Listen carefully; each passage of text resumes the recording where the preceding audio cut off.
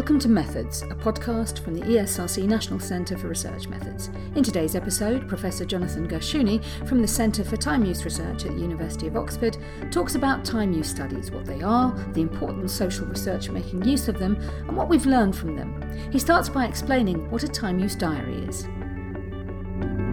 It's a sequential account, starting from the time you get up, of exactly what you do, collecting the start and finish times of the activity, what you're doing, if you're doing anything else at the same time, who you're with, sometimes what you're using. So our new studies have whether you're using ICT devices, location, mode of transport if you're moving, most importantly now, how much you're enjoying what it is that you're doing.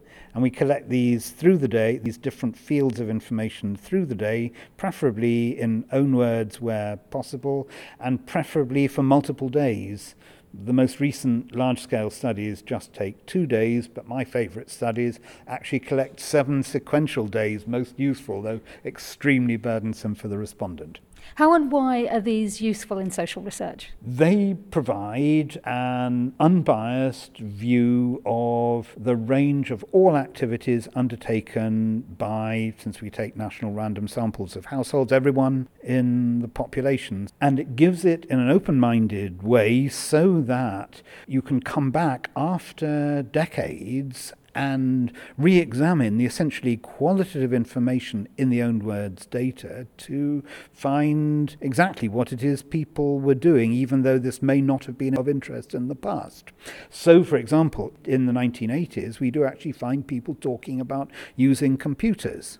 We didn't think of this as a way of getting information about computing activity back in the 1980s, but recently we've been looking at this, and we find that while it's only an average of a fraction of a minute a day spent using computers at home in the mid-1980s, we still find that particular sorts of people were spending 2 or 3 hours a day, it's only a few hundred in our small sample, on their computers. Question we'd never have thought of asking then, but we can now straightforwardly get from the qualitative information contained in these large-scale surveys. Tell us something of the other sorts of things that the team at the Centre for Time Use Research have been looking at. All human life is there.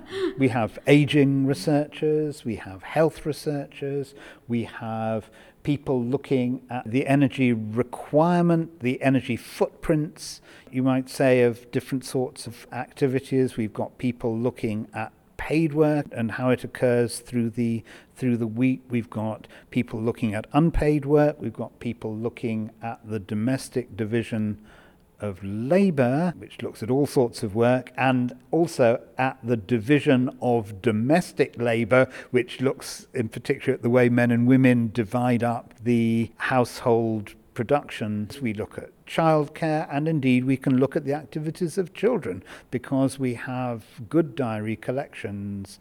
Some of our most enthusiastic informants are aged between 8 and 15. Could you tell us of something of the key things that have emerged, if you like, the key things we've learned from the data that has been looked at to date? Well, the most dramatic results are, of course, the changes in the balance of work. What we find is the shift of unpaid work, reduction of unpaid work on women, and the increase of that taken on by men. In effect, a gender shift, though in fact many of the things that the men have taken on are new activities, childcare, where the things that women are no longer doing are old activities like clothes washing that now happens relatively automatically if you're well equipped. What can only emerge from time use material is that when you put all the different sorts of work together, you find that men and women do very similar totals of work.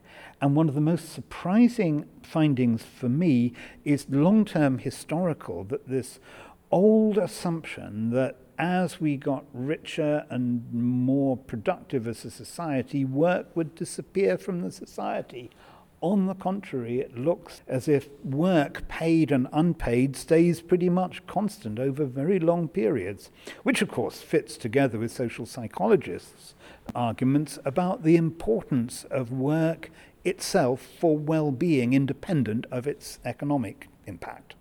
Some really exciting developments also from a methods perspective in the way some of this data is being collected. One might think of a diary in terms of an old-fashioned journal that we write in, but actually some of your team have been doing some exciting things using wearable cameras. Yeah. One of the things that's always been said about time use data is that the validity of it has yet to be established. We have been aware for a long time that we need a proper validity study, and the problem has been to design it, and this is where the cameras come in. We now have small wearable cameras that have sufficient battery life to allow the observation of a complete day.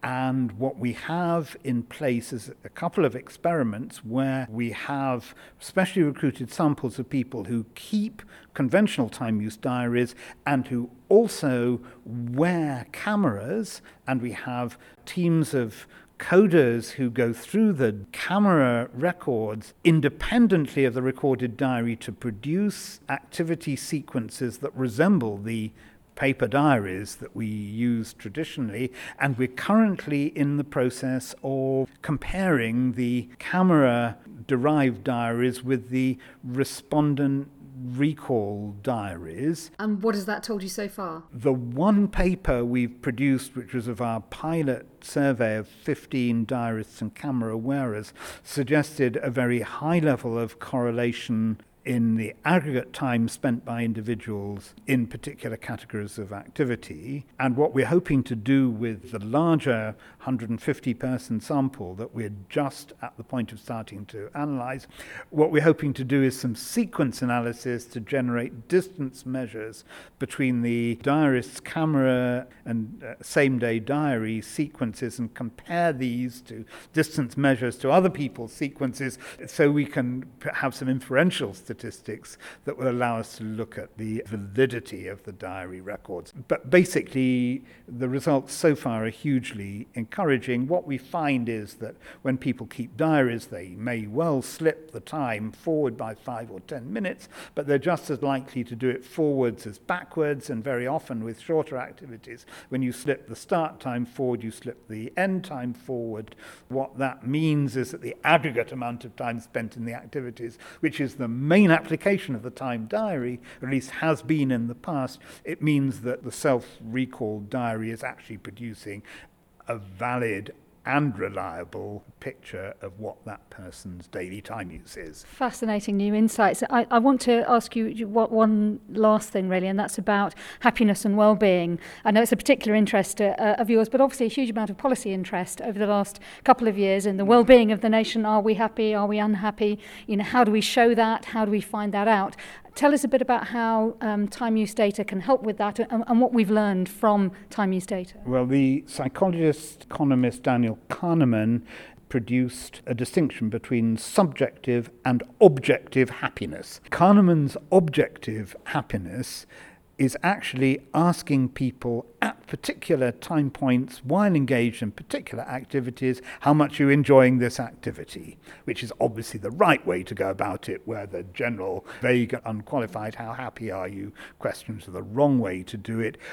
What a number of people are now doing is collecting, in some cases, national random sample time use data for which each time point is evaluated from the point of view of the respondent's enjoyment, which allows us to calculate national happiness or enjoyment statistics. By a fortunate coincidence, exactly the same time use data can be used as the basis for constructing gross national product statistics. So the same data then produces two orthogonal results, one of which looks at the economic consequences of the activity, and the other looks at the subjective consequences of the economic activities, production and consumption for the individual.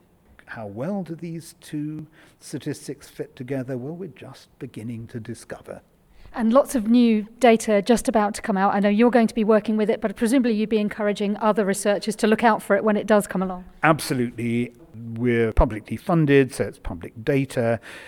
We don't have the right to reserve it for our own use for an extended period. I confess we are using it at the moment to write a book, but anyone who asks for it is being given access to the beta release data, and we're planning to release the final data set, or at least an initial version of the final data set, within 3 months of this July. Jonathan Gershuni was talking to Chris Garrington following his presentation at the Research Methods Festival 2016.